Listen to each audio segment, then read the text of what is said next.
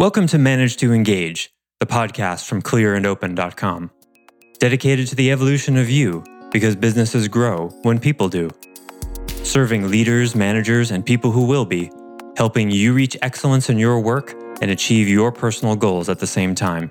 Sign up for the free course at clearandopen.com. So you hear that and go, oh, I heard that, supervisor. We're not going to do that this time. We're going to give it to someone else and meta supervise and use it as an opportunity. Because guess what? It's easier to do it yourself most of the time. It's easier. I get it. It's easier. It's just not scalable. Hi, it's Joseph, and thanks for tuning in to Manage to Engage, the podcast from clearandopen.com. So, how do you start implementing the clear and open code in your business and your life? In this final episode of a 4-part series, we hear examples of how these methods can be applied in both a workplace setting or management situation, as well as your personal relationships. If you haven't already, I invite you to read the code one more time before we bring this series to a close.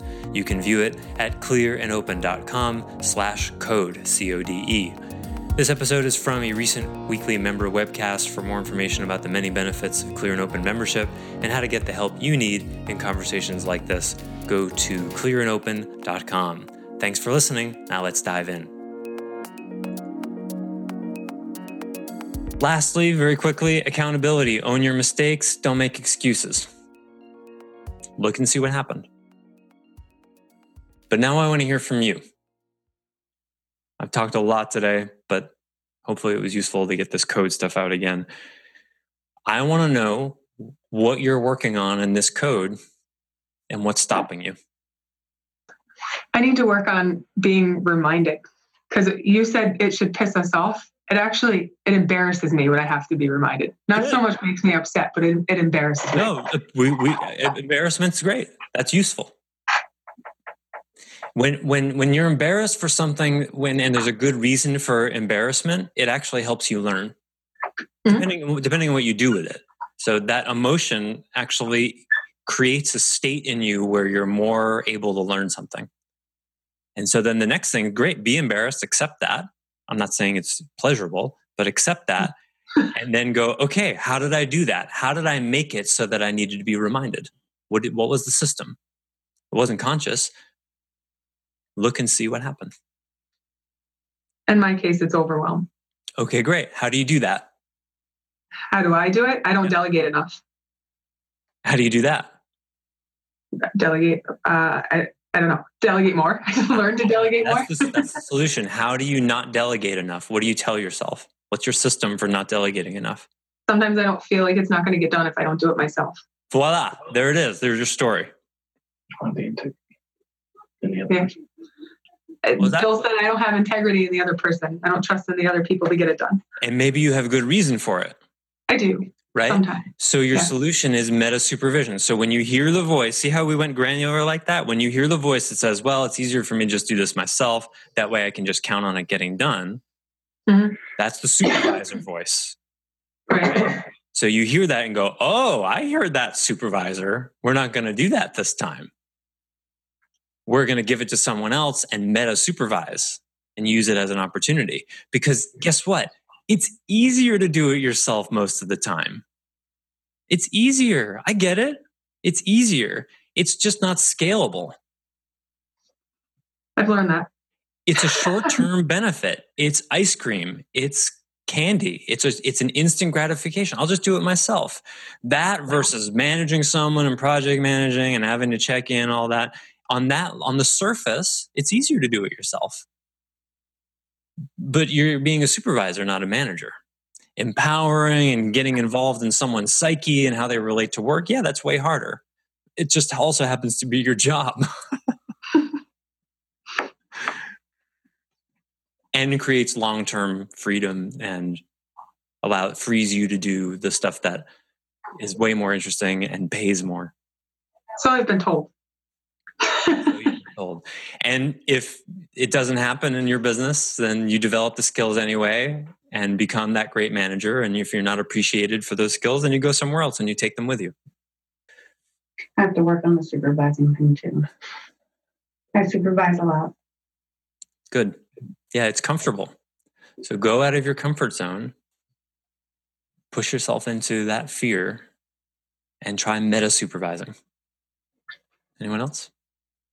I just the other day I used the calendar thing with my wife. When we make appointments. Joint calendar with the spouse? Oh man, no brainer. It looks great when you do it right. Now the other day, and I backed up and I tried to figure out why this happened, but I didn't include her in on this. And I reminded her like the day before, we got to go here. And she's like, you didn't tell me about that. I'm like, isn't it on your calendar? I'm looking at it's not. I didn't join her in there. And I was like, I think I just rushed through it. That's the thing. Okay, it's a new system. It hasn't happened many times. The system breaking, that's understandable. That's the first time that time, but at least it made me aware. She made me aware of me doing something wrong. I felt bad about it. I was like, okay. Feeling bad about it is good, as long as you don't beat yourself up on a soul level. You made a mistake. It happens. If it happens, weekly, then it's another issue, right? But that happens. Yeah. Margarita? I'm going to break my fears. How so? How so? Like talking to my boss more, because I fear her when she's stressing or when she has something going on and I approach her, I feel like she's going to, like if I'm not the right person at that right time, I got to unfear myself that if I go and talk to her, she's not going to scream at me. I have that fear that oh gosh, what if she's not in a good mood and I go and talk to her and I feel like she's going to explode on me. Is that based on experience? Has that happened? Yeah. Okay. So then the thing to do here, I would suggest, is to name that that's a fear you're experiencing. Yeah. And to say, hey, boss, you know what? I want to share something with you, and it's kind of difficult to say. But because of some stuff that has happened in the past, sometimes I'm afraid to approach you. And I feel like I've got to be really careful when I come to you and what I say, because I'm afraid you're going to get really mad. I should. Yeah, that's breaking my fear. Because I've seen it happen, and it, not to me, but I've seen it to some others. Sure, right. If it happened to other people too. Yeah, sure. So because it's the responsibility of a manager to set aside that kind of emotion unless they're using it strategically to try to wake people up. But that's rarely okay and rarely works. And it almost never should be done in front of other people. Right? So if you've witnessed that, it's their problem. So, and if that manager doesn't immediately melt and go, oh my God, that's terrible, I'm so sorry, then find another job. If they're like, what are you talking about? Sometimes they get frustrated and people deserve it. If that's the response you get, maybe make another pass or two. You could try to get through to them in some other ways. But you learn a lot about a manager if you bring that to them. Because they ought to melt.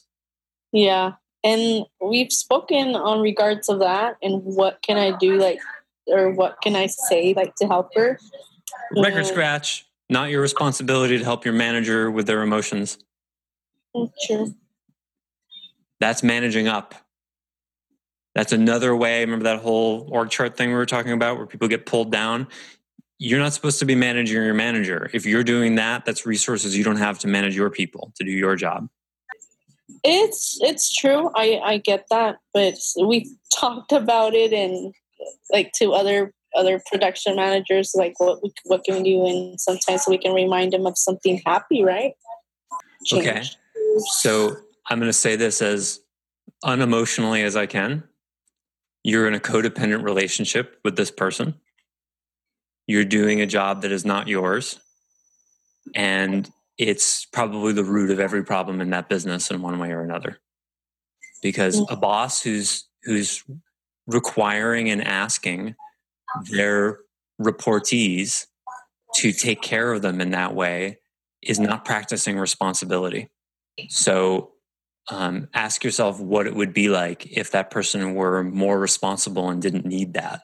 Because what's going on is a workaround you're working around an absence of responsibility. You're working around that person's not taking responsibility for their emotions. Their emotional state can't be your problem. Otherwise, you're having to manage yourself more than you should. You're having to manage them more than you should. And it takes away and that causes overwhelm. Ask yourself, you don't need to answer here, ask yourself if you did that with either of your parents, because it's quite common. So you shouldn't have to manage up. And if you are, you name it. And what you do with that is up to you. But just my job here to reflect what's going on. That's a dysfunctional relationship. You get what I mean? So if I were you, I would start slowly advocating for yourself and turning the heat up on that more and more and more. Say, hey, I'm living in fear a lot of the time when I approach you, and that's affecting the way I do my job. And see what happens. Yeah. Maybe not easy to hear, maybe uncomfortable, but in the end, it's keeping you small. Because it's not your job to babysit the emotions of your boss. How would it be if we spent the last 10 minutes of every call me telling you my problems? Right? Wow. And by the way, I got a client meeting in 7 minutes, and I'm kind of worried about it because, well, you see, that's a collapse. Mm. Sloppy boundaries. It's sad for me. Well, I hate to leave on a down note, but that's what's real. Rock the code, you guys. Rock the code. Thanks for listening to Manage to Engage, the Clear and Open podcast. Join us next week when you'll be a little bit closer to who you're destined to be. Until then, know that Clear and Open is dedicated to the evolution of you because businesses grow when people do. Be sure to visit clearandopen.com for the latest tools, articles, and free resources to help you on your journey. Thanks for listening, and bye for now.